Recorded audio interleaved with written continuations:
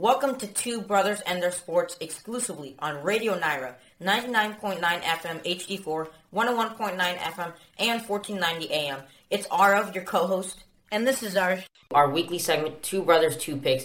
Each of us will give you two fantasy football must-starts in fantasy. So I will start off, and it's the first week of the playoffs. You cannot afford to make a mistake. So make sure you guys trust us here. We're so great at these, and make sure you guys just pick these guys up. If you need someone at the flex or someone to start even in a position that's so bare, make sure you start these guys. So my first pick is Tutu Atwell, and he had an amazing game last week. He had 5 catches on 9 targets for 50 yards, 9.5 in PPR, 9.5 points. Now, Baker Mayfield has made a resurgence with the Rams. He obviously was incredible, and he was throwing to Tutu Atwell a lot. He was the short guy, the slant guy, the the slot guy, and he took on that Cooper Kupp role. Obviously, no one's going to play it to perfection like Cooper Kupp does. But Tutu Atwell got the most targets on the team, had one of the most receptions, and he didn't have that many yards, but he's used as like a Cooper Kupp. His yards per catch are pretty low, but he will catch most of the things that are thrown his way, and he is a reliable target for Baker Mayfield. Now, I think Tyler Higbee is going to have a resurgence this week because Baker Mayfield, going back to his days at Oklahoma, has always fed his tight ends. Mark Andrews,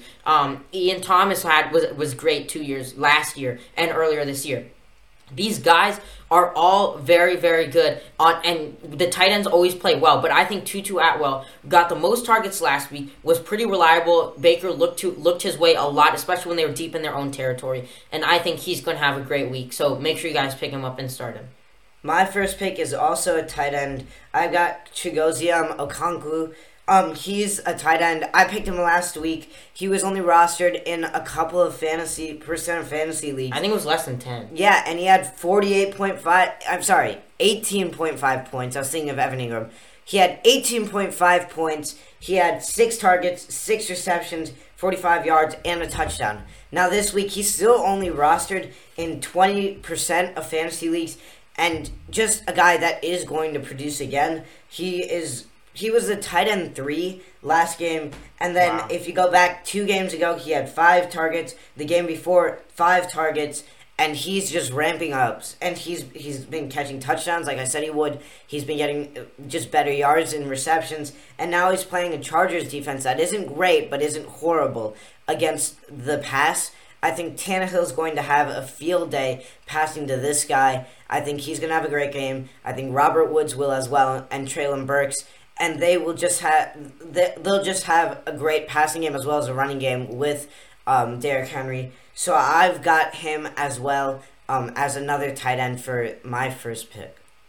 All right, my second pick is a tight end. It's Juwan Johnson, the tight end for the New Orleans Saints. Now, look who they're playing this week. They're playing the Atlanta Falcons 26th best. So towards the end of the league in terms of tight end defense. Now, New Orleans they've been very reliable in terms of passing to their tight ends.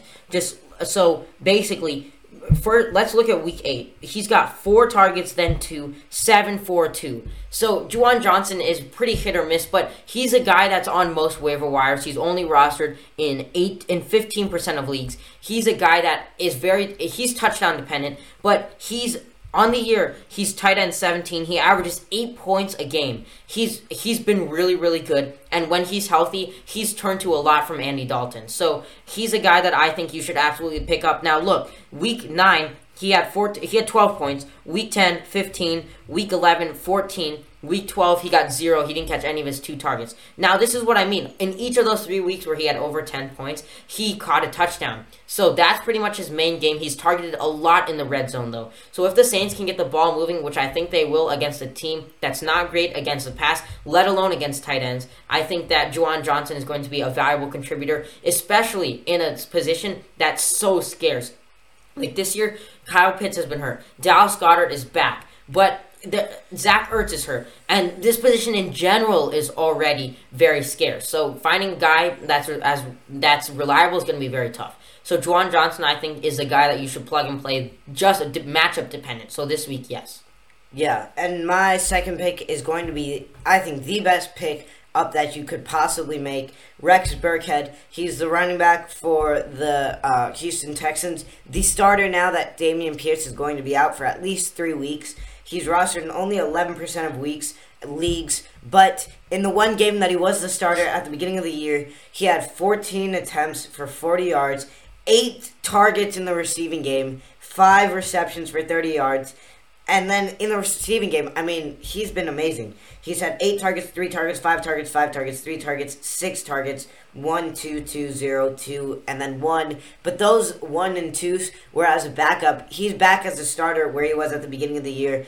And he's had great games so far. I mean, he's had a 12-point game, a 14.9-point game, and in games that he wasn't the starter. But he's just such a big factor in the receiving game. He may be one of the best receiving backs in the game at age 32. Still able to grind the ball as a running back as well up the middle. He's got speed, and he's just a great add-on for whoever's going to be starting for the Texans this week. I know they switched out through quarterbacks last week. Kyle Allen, Davis Mills, it goes back and forth. But yeah I think I agree with you there. I think he's in PPR leagues, that's a very good pickup. I think that's exactly the point.